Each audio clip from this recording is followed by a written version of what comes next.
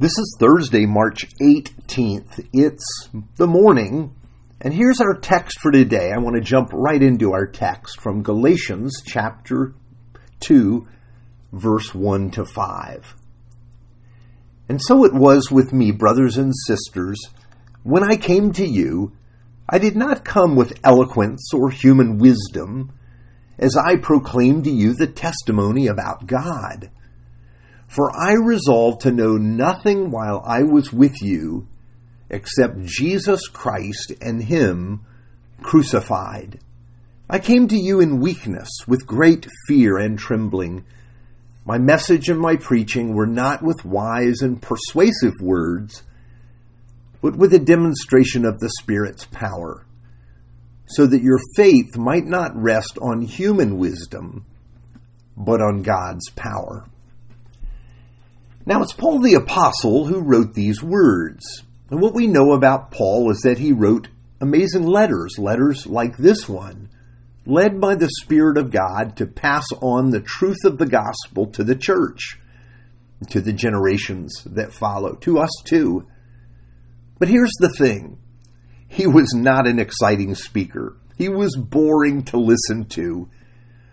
We're told that once Paul was speaking at a church gathering, and a man named Eutychus was sitting on a windowsill, and he fell asleep. He fell from the window 3 stories to the ground, and he died. Thankfully, God raised up Eutychus. Now, it's not a capital offense to fall asleep during a sermon, even if it is bad form, but that was the nature of Paul's teaching ability. His talks were long, and people found them boring. But God used his letters to change the world. Now think about the pressure put on preachers. Their words are supposed to captivate, to enchant people, to make life happen. But our text tells us that Paul knew better than to trust in the power of his speaking ability. He knew he couldn't save anybody. No one but Jesus can do that. Now, many preachers feel this pressure. It almost seems like preachers are in a preaching contest because often people will surf over to the church that has the best speaker. We are told that great preaching builds great churches. But notice what Paul says brings real life. It's not the eloquence of a preacher. It's the sharing of the message of Jesus crucified through the power of the Holy Spirit. Yes, people may be enthralled by powerful speaking, but the cross of Jesus is the hope of our world. And only the Spirit of God can enable us to enter into the life of the cross. Our natural response to the cross, I think, is to reject its meaning, to deny its power. We don't want to see the nature of our need, how spiritually bankrupt we are. We want to think of ourselves as, well, we're pretty good people.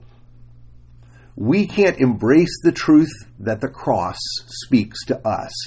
Yet it is the cross alone that has the power to bring us life, to heal our broken hearts, to restore our life with God. You see, Paul could bone up on his teaching skills and take a course on preaching. That wouldn't be bad. But he knows that wouldn't make life happen. So instead of being the most exciting speaker, Paul focuses on sharing the cross, the message of Jesus crucified for us. Now, this may seem like a simple message, but it's not.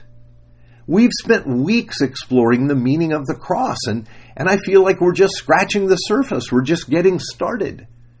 The cross is the power of God for our salvation, making it possible for us to become children of God.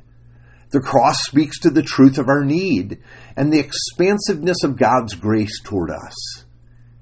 Our hearts cannot see these truths without the work of the Holy Spirit. And Paul knows this.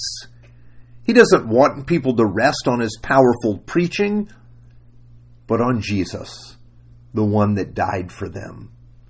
It is tempting to have faith in someone else's faith or because the message was powerful. But Paul wants his listeners to know they have believed because of the Spirit's power because of the truth of the cross. I wonder how many of us have trusted the message is true because our leaders or preachers say it is, or because we ourselves know the power of the cross through the Holy Spirit. That's something to think about today as we get started into a new day. Do I know Christ and the power of resting in his work for me on the cross? Let's pray. Faithful and gracious Father, open the eyes of my heart so that I might see the cross and not only know that Jesus died, but also to know that he died for me. Lord, let me glory not in myself, not in anything else but the cross. Help me to rest in the truth that Jesus loved me and gave himself for me. For I pray in his holy name. Amen.